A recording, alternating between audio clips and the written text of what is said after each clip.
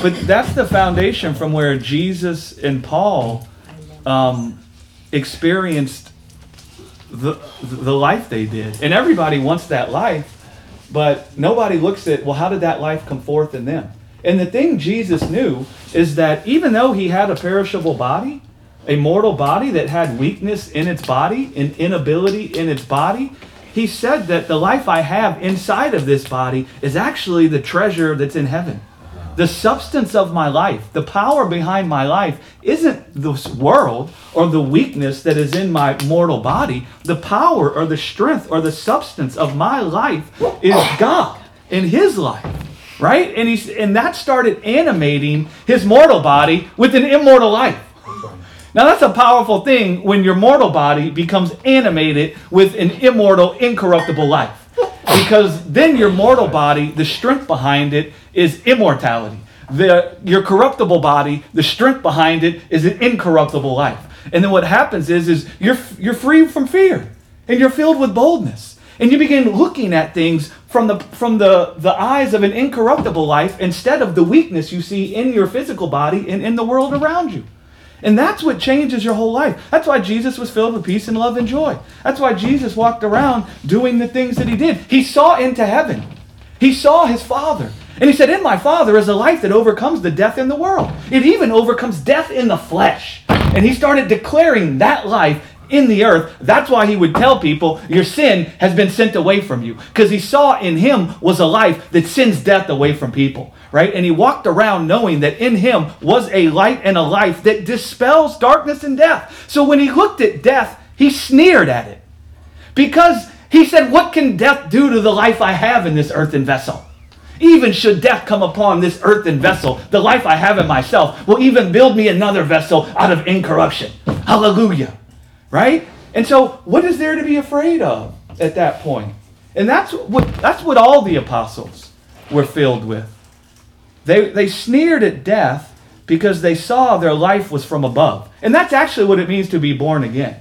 Right? I know that the Christian world has turned born again into a theology where you say a magic prayer and now you're born again and don't even talk about what it means. To really be born again, if you look at the context of what Jesus was teaching in the Gospel of John, to be born again is for you to commit your life into the hands of the Father. And what that means is now the life you have in this mortal body has come from above and not the dust. Your life is no longer earthy, it's heavenly. Meaning it's not subject to corruption, it's incorruptible. And so when Jesus says you must be born again, what he's saying is you'll never see the kingdom of God because the kingdom of God is contained in immortality in your physical body. You'll never see the kingdom of God unless your life is born from above. That's what he's talking about. And even in the Greek, the word again means above, from above. Jesus is saying, I've come to reveal the Father to you. And that the Father has drawn near to you to bring forth his incorruptible life inside of you. He's come to surname you. He sees that you're his seed, that you've come forth from his loins, and he's come to find you and deliver you from the corruption in the earth. So you're saying that in that context, again, doesn't mean a second time?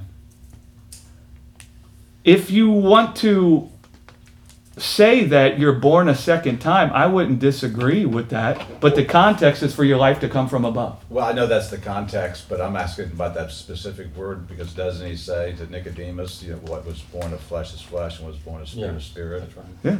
So you're born physically a first time, Yeah. you're born spiritually a second time. Yeah. So in that context, doesn't again mean a second I don't time? like those languages. Okay. Because Tell me why. spiritual turns into spirit, soul, and body. Right? And it turns into a compartmentalizer of human beings. I wouldn't find fault outside of all the error that's been taught in describing it that way. But it's much easier understood where your life is born from above. Right? That's the easiest way to explain it. Which is what that word again means. From above. Right? Meaning from the Father. The life you have in this mortal body hasn't come from the world or the earth. It's come from the Father. Right? Now, if you want to say that that's you being born a second time because your first birth was from your mother, I wouldn't find fault with that. And that would... And Nicodemus, that was his thought. What do you call back in your mother's womb? Right. Yeah. And that's why I'm saying that's missing the point. Jesus would go on to say things like, my words, they are spirit and they are life. Right? And so Nicodemus is thinking about a physical rebirth. Yeah. And he's missing the point. Right.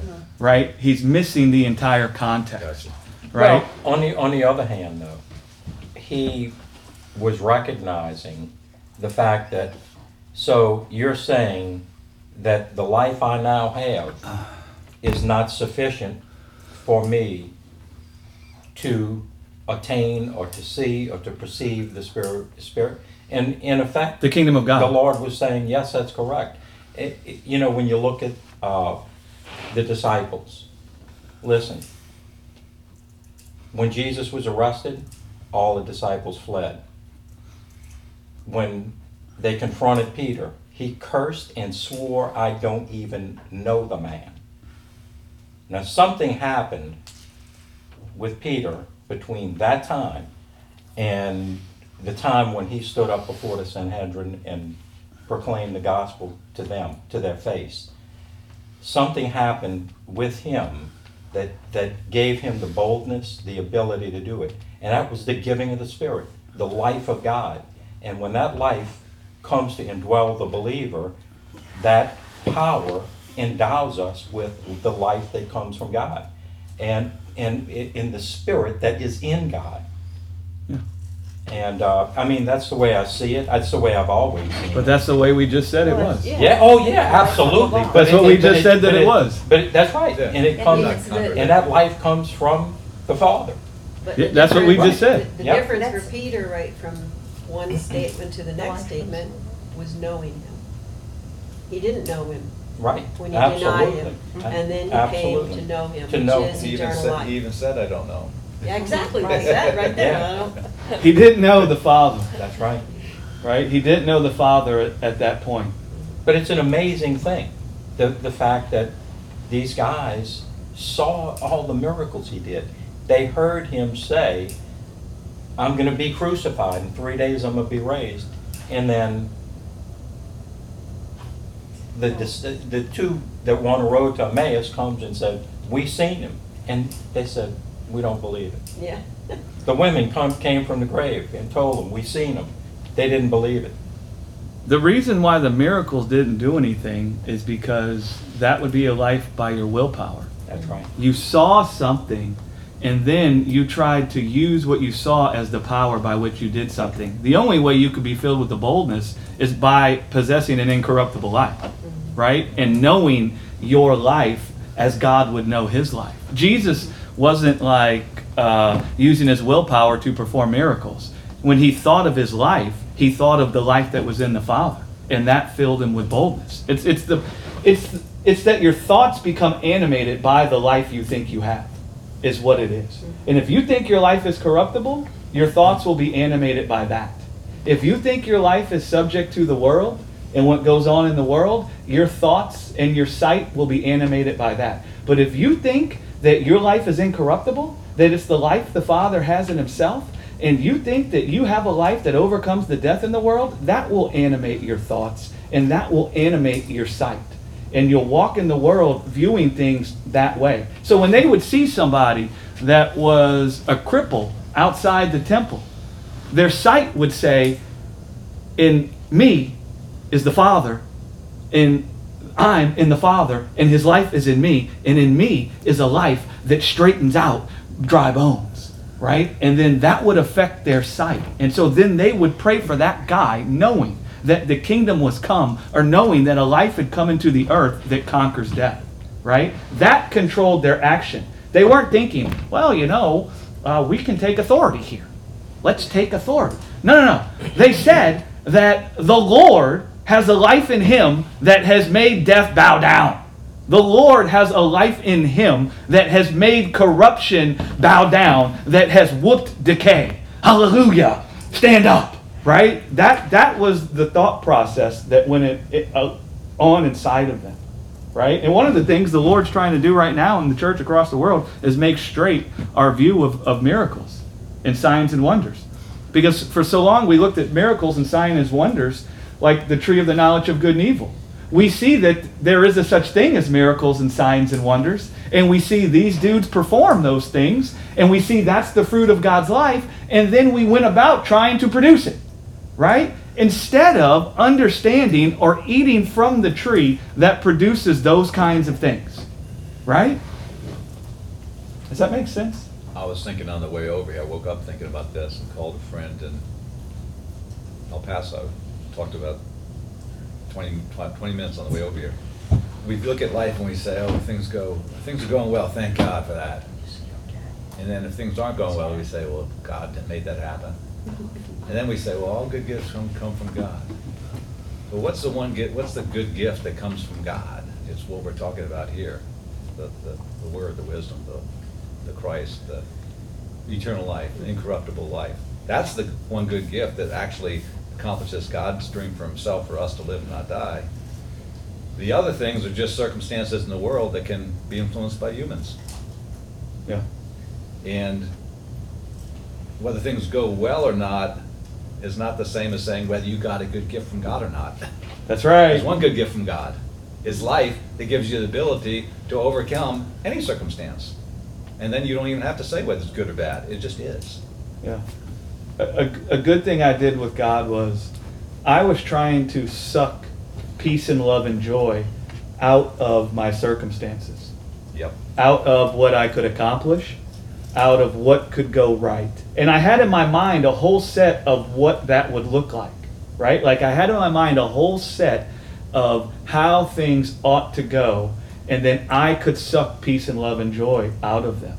And God had to sit down and talk with me about what it is I thought I could get from all these things, even if they went straight. Well, Greg, what is it that you're trying to suck out of those things anyway, right? You're so concerned about this. Well, let's say it went that way. What do you think you could gain from that? And then out of my heart would come what I thought I could gain from that. And then what he did was he came and sat with me and showed me how the thing I was trying to suck out of this is only actually found in him. The converse is also prevalent, and that is, I sure hope this doesn't happen. Yeah. I sure hope it's not a tumor. Okay, well, you can sit with God and have the same kind of conversation. That's right. What is it you think you can lose by the presence of a tumor? That's right. And then what happens in that dynamic, your heart is engaging with the heart of God. And what he does is he comes and puts his life next to the tumor. And all of a sudden, do you know what the tumor looks like next to his life? It shrinks. It shrinks in your heart. It shrinks in your mind. And you begin to see the tumor as a light affliction, right? Because you're aware or you comprehend God with you, God's life in you, God, the shepherd and bishop of your soul, which is what Paul would come and say in Romans. I can't get off this kick right now, so I'm just going to preach a message about this soon. The carnal mind can't comprehend God. Right now, I used to think a bunch of things about that. But now I see it in light of the context of Romans 8. And what that means is the carnal mind doesn't comprehend God with them to be a father to their life. And so when they encounter the tribulation in this world, when their nakedness is uncovered by all the lack, they don't see God with them to shepherd their lives unto a place of rest. They don't see God with them to save them or deliver them from their body of death. They see themselves as being far away from God and far away from life. And so that's why they get working to try to clothe themselves with life, right? But the mind of the Spirit, or the mind of Christ, it comprehends God with them to be a father to their life. So the moment they encounter something, to use your example of a tumor, they see the tumor there. Well, the mind of Christ doesn't comprehend the tumor and then think, what are we going to do? It comprehends the tumor, but it comprehends God with them, God's life in them to cause their life to overcome the tumor. Right? And then it shrinks the tumor. And then you have come out of you what Paul said. Whether a tumor or whether death or life or peril or sword, nothing can separate me from the love of God. What he's saying is God loves me so much. He won't allow the corruption in this earth to overcome me, right? The expression comes to mind. What does the Spirit would say, what does the tumor have to do with the price of tea in China? Right? What's the tumor have to do with life? Yeah. It's neither here nor there. Yeah. And that's a great point. And I think we said this at the Bible study, is that we judge life or death by this world. But life or death is not found in this world. And the scriptures make that point over and over and over again. But we're born into this world, and then we judge whether we have life or not by what we see in the world. But whether you have life or not, as God testified in the Son, isn't in whether or not you avoid the death that's in this world. It's in whether or not you believe the testimony He's given in His Son. Life and death is found in whether or not you believe the testimony He's given in His Son. If you have believed the testimony He's given in Jesus, then you have life. I know you usually add this caveat at some point, so I will. That doesn't mean you can't have passions and preferences. Use a stupid example. If I'm gonna cook a hamburger, I want it medium rare. I don't want it burned. If it burned, it doesn't mean I lose my life, but I prefer to have it in a certain way. Yeah. So you may have a desire to, drive a certain kind of car, have a certain kind of job, live in a certain area, whatever it is. There's nothing wrong with any of that. It's just if you elevate that to the point of being the source of life or death, that's where you fall into the trap. The giver or the taker away of death. That's exactly right. And to clarify that a little more, it's not like necessarily like elevating those things. It's like those things are not even entering into the equation, kind of. Those things are kind of like just a part of your working your way through this life and living this life on the earth. But when you know where your life is, then it puts all the other stuff kind of like in proper perspective, That's exactly right. Which, kind of disesteems them to give you life. So, No, that's exactly right. It's a subconscious thing in your Right. heart Yeah. that we're bringing out in the open to understand. Listen, I love Becky. I want things to go well with Becky and I. Like, I really do. Like, I don't like it when we fight. Like, the only thing that bothers me is when things aren't going well with Becky or with Becky and I. I do. But that's not the giver or taker away of my life. Life and death is not found in how it goes with Becky. Do you see what I'm saying? Even if the worst thing should happen and Becky decides that she hates my guts and she despises the day I was born, that can't take away my life. Right? Doesn't mean I wouldn't be disappointed. Doesn't mean that I might not even cry. But what it does is my joy or my sorrow will be turned back into joy, because I'll see that my life is not hid in Becky. Right? My life is not hid in how it goes with Becky. My life is hid with God in Christ. Our society has done a thing where it's convinced men and women that their life is hid in the other one. Mm-hmm. That's what it's done. And it's convinced men and women that not only is your life hid in the other one, if you don't have another one, you don't have life. Life is found in having the other one and then in them. Right? And that's why the divorce rate is so high. Yeah, and listen, where a good marriage is fostered? In recognizing that Marie doesn't have the power to give me life. That's right. And I can just begin to appreciate her for who she is. That's right. Not worrying about whether she leaves me or stays or how she necessarily treats me. I can have fun and enjoy life with Marie because she's not the source of my life. That's right. You can actually I said have those fun. exact words to one of my kids yesterday. Really? Yeah. Because we're on tape, so I'm not going to identify which one.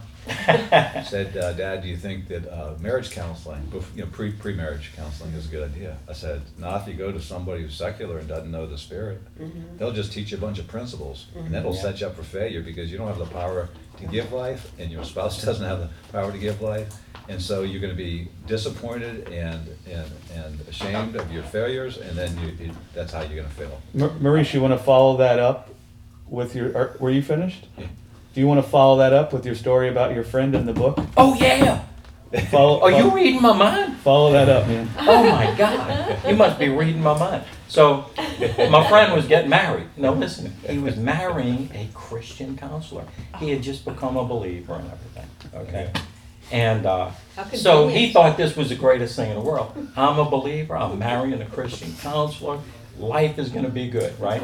Oh, Lord. So he calls me up. He said, Maurice, I want you to fly. Now, this is I want you to come 25 years ago. here. Oh, okay.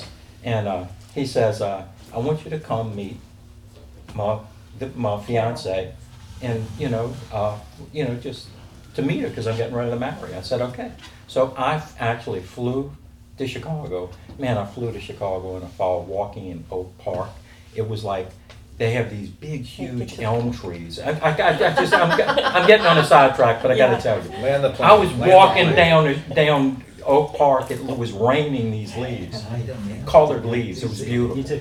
But anyway, so we in there and we sitting around their little coffee table talking, and I'm looking on the table, and they got a book on the table, and the name of the book is His needs and her needs. or His something like Needs that? and Her Yeah. Needs. Okay, and they start talking about they getting married and some of their thoughts about that.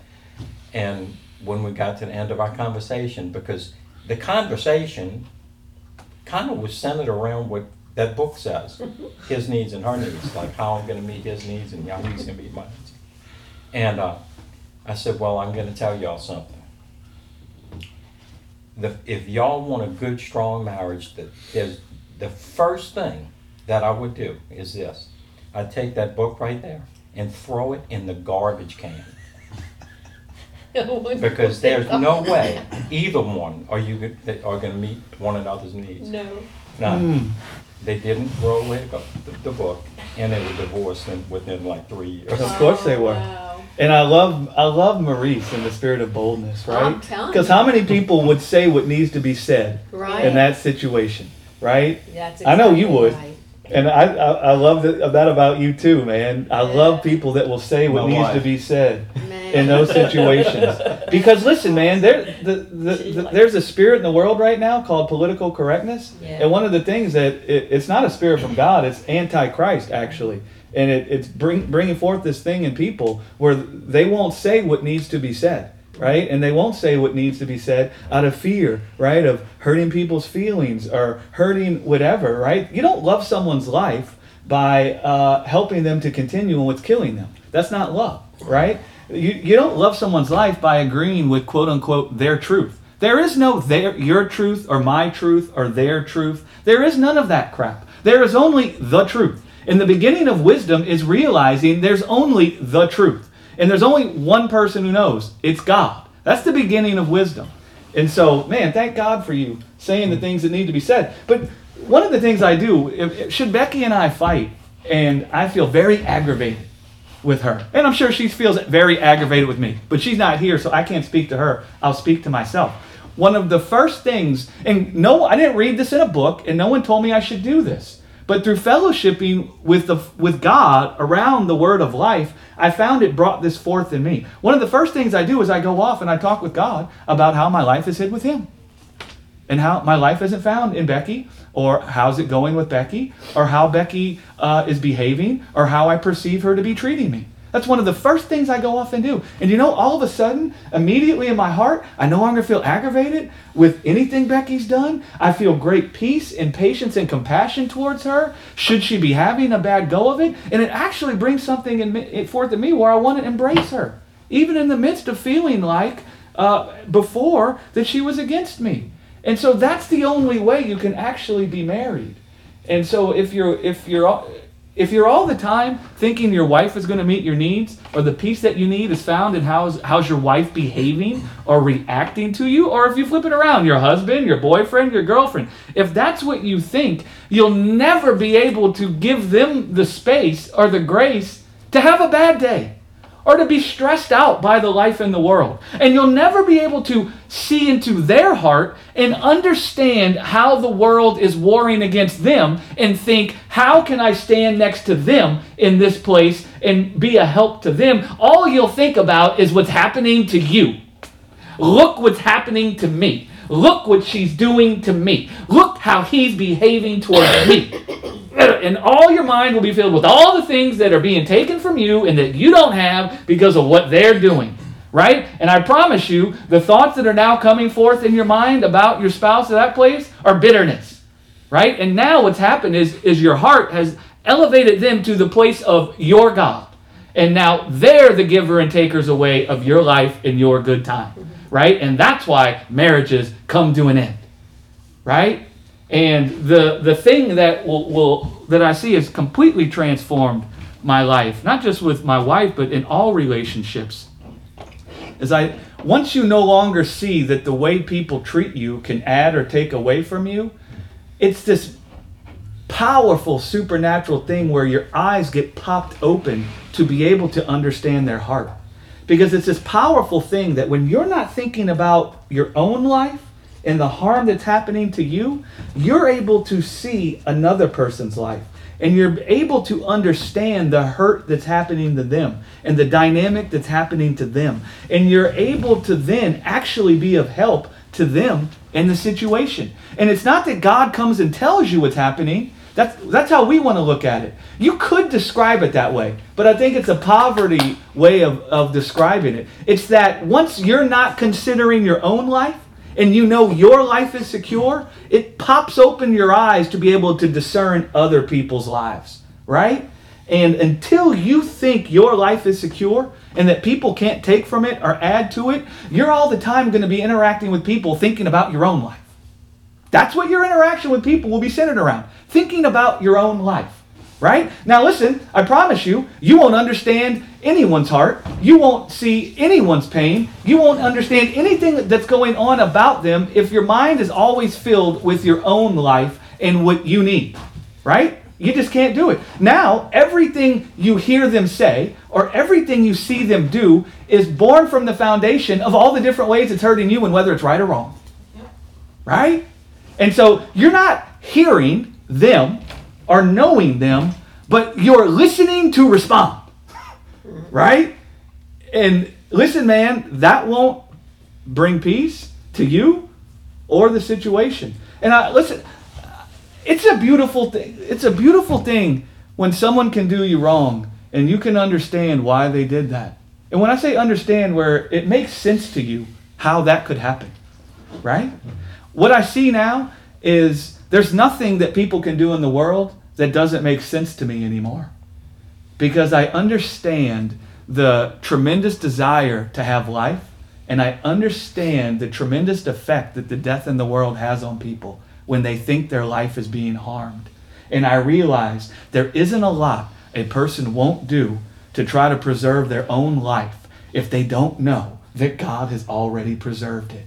And that's what the gospel does this to you. I just described how the gospel can work it out in itself out in somebody. We're not going to look at how it could work it out and say, we must now do that. That's not what we're talking about. What we want to be busy with is the word of life. And what the word of life will do is persuade you your life is secure. And once it persuades you your life is secure, that sets you free to be able to see what's going on in other people, right? And it sets you free from interpreting everything everyone does from the perspective of whether it's adding good to your life or hurting your life. And you'll no longer view it that way. And then your wife might, listen man, the world might really come against your spouse. And they might have a bad 5 years, a bad 10 years, right? And how are you going to dwell in that? And how are you going to be a comfort or a help to them in that place? I promise you, unless you know your life isn't hidden in them and whether it goes well for them, listen man, you won't be able to. And you'll end up thinking, I've got to get away from them in order to have peace. Right? And now, the moment you say something like that, they've become God. Right? If you can't have peace unless you get away from somebody, that means they're your God. I hate to say it as blatant as it is. Now, I don't fault you for feeling turmoil. I'm not saying you won't feel the turmoil. But in the place of feeling turmoil at what's going on in somebody else, in your interaction with them, go off and talk with God about where your life is really hid. Go off and talk with God about how the peace you desire, the comfort you desire, is found in Him and not how it's going here. And what you'll find is you'll find that duress or that pressure or that stress lifted off of you. And all of a sudden, you won't be like, what the hell's wrong with them? All of a sudden, you'll be like, I know exactly what's going on with them. And you'll feel compassion, right? And you'll want to embrace them. Because I promise you, when you're intimately acquainted with what's tormenting somebody, you feel compassion. Sure. Why do you think Jesus felt compassion? Why do you think Jesus felt compassion for the people that were nailing him to a tree? Because he understood how that could be happening to them. It made sense to him. He knew it was born from death. He knew it was born from the serpent, but it made sense to him how that could happen to them. And he saw what was going on in them. And he felt compassion for them. And he laid down his life even for the people who hated him, because he wanted to embrace them in their death so he could lead them out of their death into his life. Right? And that's how you can be of help to people. I promise you what helps people is when they feel embraced in the midst of their ugliness. God embraced us in the midst of our ugliness. Didn't he? Didn't he? Yep. Now, how did he embrace us in the midst of our ugliness? He saw our hearts, and he saw into our hearts, and he saw the pain and suffering we were experiencing. And he felt the pain and suffering we were experiencing himself.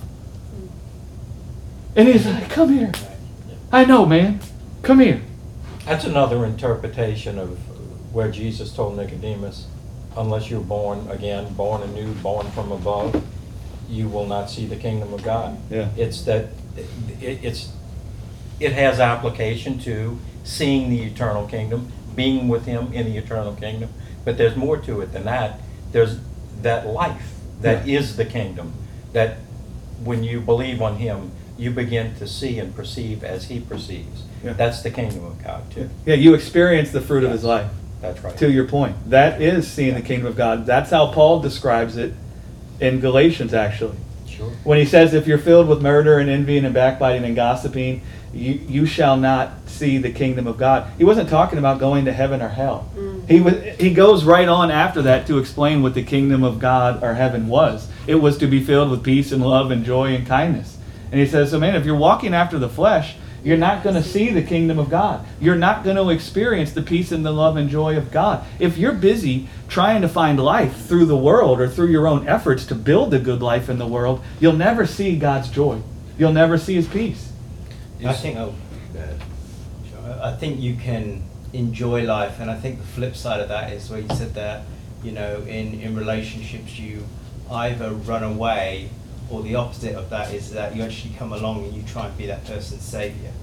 So you're like, okay, I see all this mess and I see all this chaos and I see all this confusion, but you come from a mindset of like, it's now my responsibility and I'm going to take a burden upon myself that I'm going to save this person. Right. And I'm going to fix it. I'm going to fix it. You're gonna be God. Rather than having the mind that, you know what, I see that this person is hurting and I see that they're suffering. And like what you said, coming to God and fellowshipping with him and letting his life for you, it's different than I'm going to go and fix your problems now. Or tell you how to fix your I'm problem. tell you to fix your problems. Like Job's friends. Huh? Yeah. Yes, because that's normally what it turns That's into. Right. We observe the outward behavior that we decide Yeah. is causing the problem. Yeah. And then we come with the answer. And we decide that this is what they need and this is how they're going to get life and this is how it's going to happen, rather than letting God do what he does. It hurts when I raise my arm. Don't raise your arm anymore. Yeah. I was going to, I think this will help everybody because it helped me tremendously. Just you kind of said this in passing to me last week, Greg. And then every analogy limps, which means, there's no perfect analogy. But this really helped me. The Spirit in you is like an inoculation against sin, which is wisdom. So when that sin comes to you, or that temptation to have life by your own effort comes to you, you already have the Spirit in you that it's like antibodies attacking the virus. You may not know it, you may not sense it, you may not feel like it, you may even have a fever, but the fever is actually proof of the antibodies in you fighting something, a foreign body, right? That really helped me because it means I can't help the Spirit in me in that battle. Right. And Jesus didn't either. He just laid back and rejoiced in the fact that he and the Father are one, and in the most extreme circumstances on the cross, he let the Spirit do the fighting. That really helps me because for two reasons. Number one, the temptation is to help ourselves, right? Number two, when you look at your circumstances or even your feelings and you think, man, I'm all alone and lost, you're actually not. That battle within you is actually evidence of the Spirit in you battling. That's exactly right. That's a great analogy. It is a good analogy. What was Really. yours? If you think you can fix someone or save someone from their suffering, ask yourself this. And I'm going to say it as radically as it can be said so you can see how foolish that sounds. Do you think you can build them a body that can never die? Do you think you can build them a body that can never die? Do you think you can conquer death? Okay, then you can't save them, neither can you fix the problem. But guess what? You do know the only person that can do that. Right? And you can talk to him about that. Right? And you can dwell with them, understanding that and knowing that. Right? And should the time present itself, you could point to that. Right? As the answer. Yeah. And that's the best way of looking at it. And we never look at it like that. We never think of it like that. If we understood that everything that ailed the world on every front was death and a body that was dying, we wouldn't think some of the things were real solutions that we try to implement. And neither would we implement some of those stupid things. And neither would we torment ourselves with some of those stupid things. Because what we'd see is, well, none of those things can build a body that can never die. None of those things can conquer death in the flesh. Right? And it would become real obvious to us what the real answer was. I think it's one of the things that torments the church right now, is they don't actually understand what the real enemy is or what the root of the problem is. And so the church comes up with all these solutions that looks more like picking fruit instead of taking an axe to the root of the real problem. Right? And so with all the political unrest, with all the COVID unrest, with all the unrest everywhere, the church never comes with the real solution because it doesn't see that the problem underneath all those things that is actually giving birth to all those things is death. A body of death. And so then the church wants to connect themselves to fighting darkness, implementing the systems of darkness. You can't. And we talked about that a few weeks ago in the Bible study, where we try to fight what we see as darkness, but then the thing we try to fight it with is just another system of darkness. Right? And none of that will actually work, because the system of darkness isn't the actual problem. Death is the problem. And so if you're busy trying to fight the system of darkness that isn't the root of the problem, instead of fighting the root of the problem, your efforts are also full of darkness. And ineffective, and won't work. And so the answer is to take an axe to the root, which is to see death is the father of every bit of corruption in the earth. And if death is what has fathered it, the only thing that can solve the problem is a life that can be fathered, that can kill death. Right? And now you start seeing clearly what the answer is. And you stop thinking that the world has solutions for you. This messes the church up. The world and its systems do not have solutions for you. The world changing or going this way or that way doesn't have the solution that you need. It can't give you anything. Do you know why? Because it can't conquer death. It can't build you a body that can't die. Should you feel torment over something that's going on in the world? The only reason you would feel torment is because you think it's harming your life. And so what would be the solution for you in that place? Not for the thing to change, for you to realize God has given you a life that can't be harmed by whatever darkness is going on in the world. That's the solution. Right?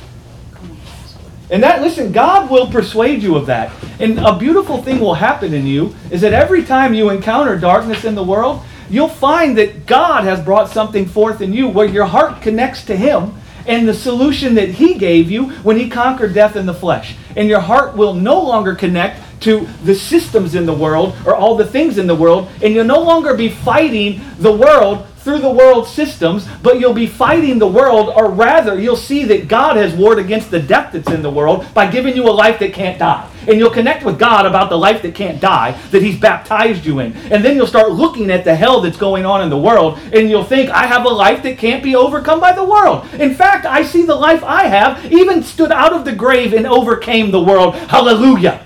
And then that's the solution that you need. Whatever you think is going wrong in the world, the solution isn't for it to change. I'm so sorry. Because even should it all change, you're still dying. And even should it all change, you still need a body that can't die. And the only thing that can give you that is God. That's the only solution for you. And the thing that breaks my heart about the church is we still don't see that. Yeah. And we're still busy trying to change everything in the world systems. Let's make the world systems right so that then we can have, that will be the solution. If we could just get into the world systems and make it right. The hell, that is the solution. Because you can make all the world systems right, and that can't remove death. Everyone's still dying. And Jesus even was tempted by the serpent with that very idea. I'll give you the kingdoms of the earth. You think Jesus wouldn't have implemented a system in the earth that would have been perfect? But Jesus said, I'm sorry, even should you give me all the kingdoms of the earth, and even should I implement my system outwardly in the earth, that still leaves death in the earth. And so that's no solution at all. The only solution is for death to be removed from the earth. Sorry. No. I was going to say, it's like, what was Jesus' mind consumed with when he was here on earth? Because when you talk about that, people say, well, do you not have any compassion for what is going on in this world? Do you not understand all these different things that are in place? And I'm like, well, Jesus was fully aware and fully knew what was going on in his heart, and he was full of compassion and love. But his driving motivation was that he would conquer death. Yeah.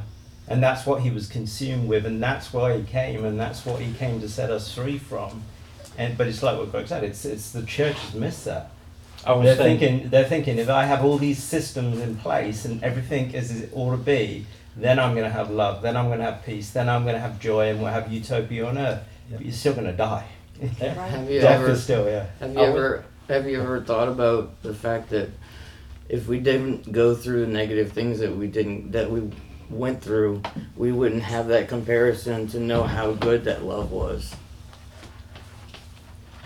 You know, the more we go through negative, the more we know how good love is.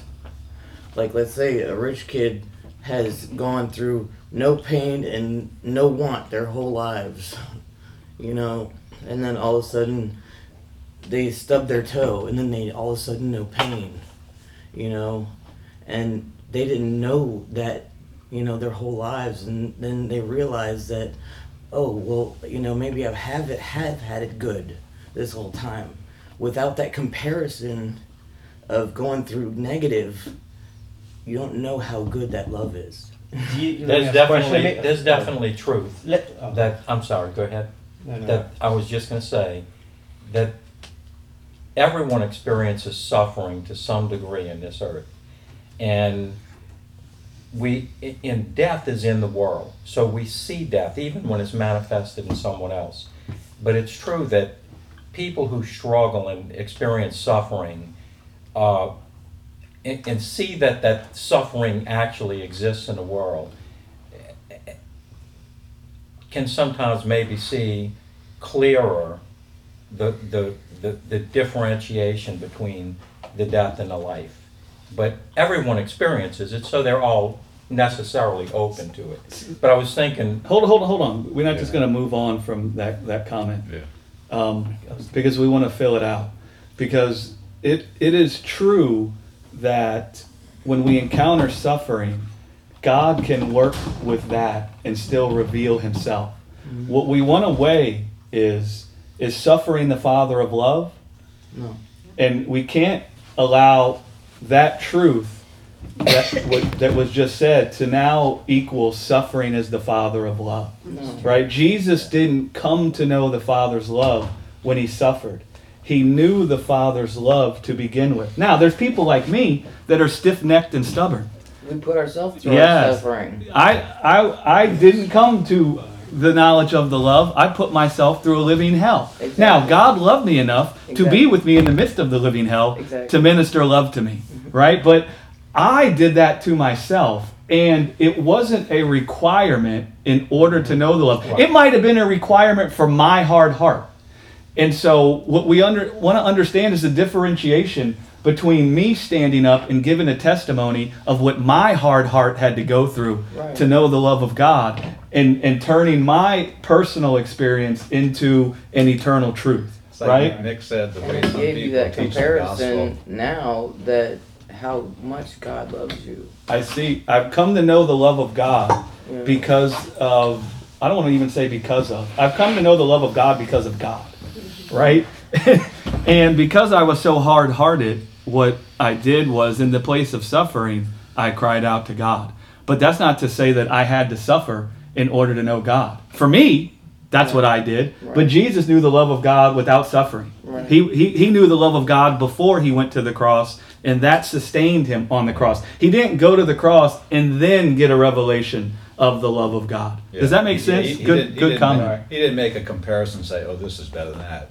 It's like my son Nick said years ago. He said, you know, it's the way some people teach the gospel and God supposedly abandoning, turning his back on, or taking his wrath out on Jesus on the cross. It's like a man had 2 sons, and he took one son, he said, he broke his arm, and he said to his other son, watch, I'm going to demonstrate my love to him by healing him. Yeah. I mean, that's how stupid that thought is. Right. Right. And so, Greg, you use your terms, I use different terms.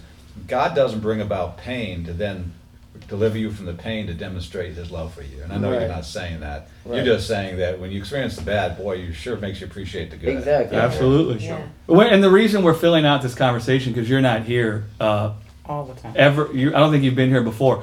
We have this recording, and it goes out internationally. And so we don't just think about what we know you said. We're thinking about what anybody might think about what's said here. And so we make a habit of filling out the whole conversation. Annette, it sounded like you wanted to say something. I was basically going to say what, no matter how much a person might have in this life, in this world, they've got it made. They've got all the money. They're not suffering. Everything goes well for them. Right. They still don't have eternal life. Right. I mean, there's going to come a point where they're going to die. Exactly. They're gonna see the weakness. If they've never And they're still known subject, the love of God. to fear. Still subject to fear. They're Right. still subject to fear. So yeah, that's what I was thinking, that because a lot of people do say that. Well, you can't really know God unless you've been loved, unless you.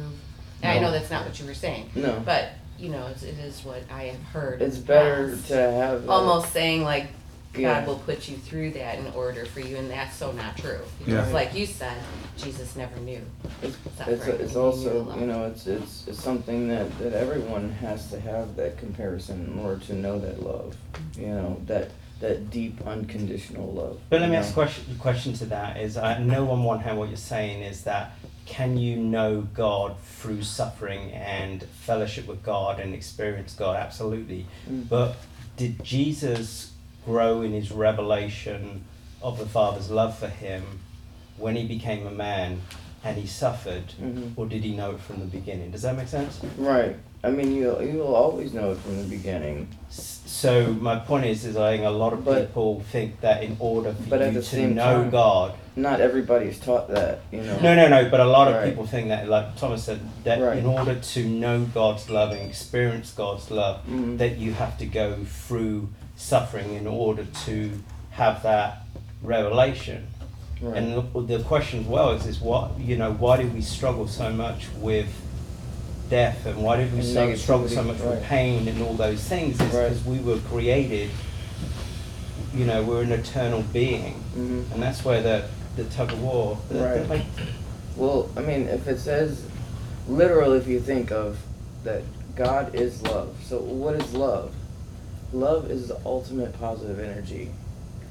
And so God is an ultimate positive energy of the world. So, I mean, you're sitting here of all this negative energy bombarding you your whole life, But until you realize that love has been there all that time to give you that driving force to keep living, that hopefully one day that you might get that love, even though you've had it all along, some people just don't realize until they go through all that negativity. Absolutely. Right. Some people don't realize it. The point is, that's not the power to people realizing it. Right. Is the negativity. Like, you don't have to see the bad in order to know the good. Right? God didn't need to see the bad to know he was good. He knew what was in him was good before he made everything. Mhm. And out of knowing what was in him and knowing that it was good, there was no darkness when there was just God. So he didn't need to see the darkness to know that what was in him was good. He But saw we're- what was in him was good, and then he created knowing what was in him was good. And when you think about the love of God, you want to define the love of God inside of the parameters that Jesus defined it in, because he's God. And so everybody wants to talk for God, but God came and talked for himself. Right. right? In the person of Jesus. And what he kind of come and did is, and we can take it personally, I took it personally for a while. He come and made all our surmisings about God foolishness, right? Because he's God. Like we sat around, it's like we're all sitting around talking about you. It's all a right? learning process. It's like we're sitting around talking about you and you're not here and we're all deciding who you are, what you think, why you think it, what you believe, and then you walk in the door and sit down and explain yourself to us. Right. That's how it was with God. We're all sitting around deciding what God is, what he thinks, what all these things are about him, and then he showed up himself and told us. And so Jesus come and defined the love of God within a very specific parameter with himself. He said the love of God is contained in God coming and conquering death. And he said the thing that's warring against you is death.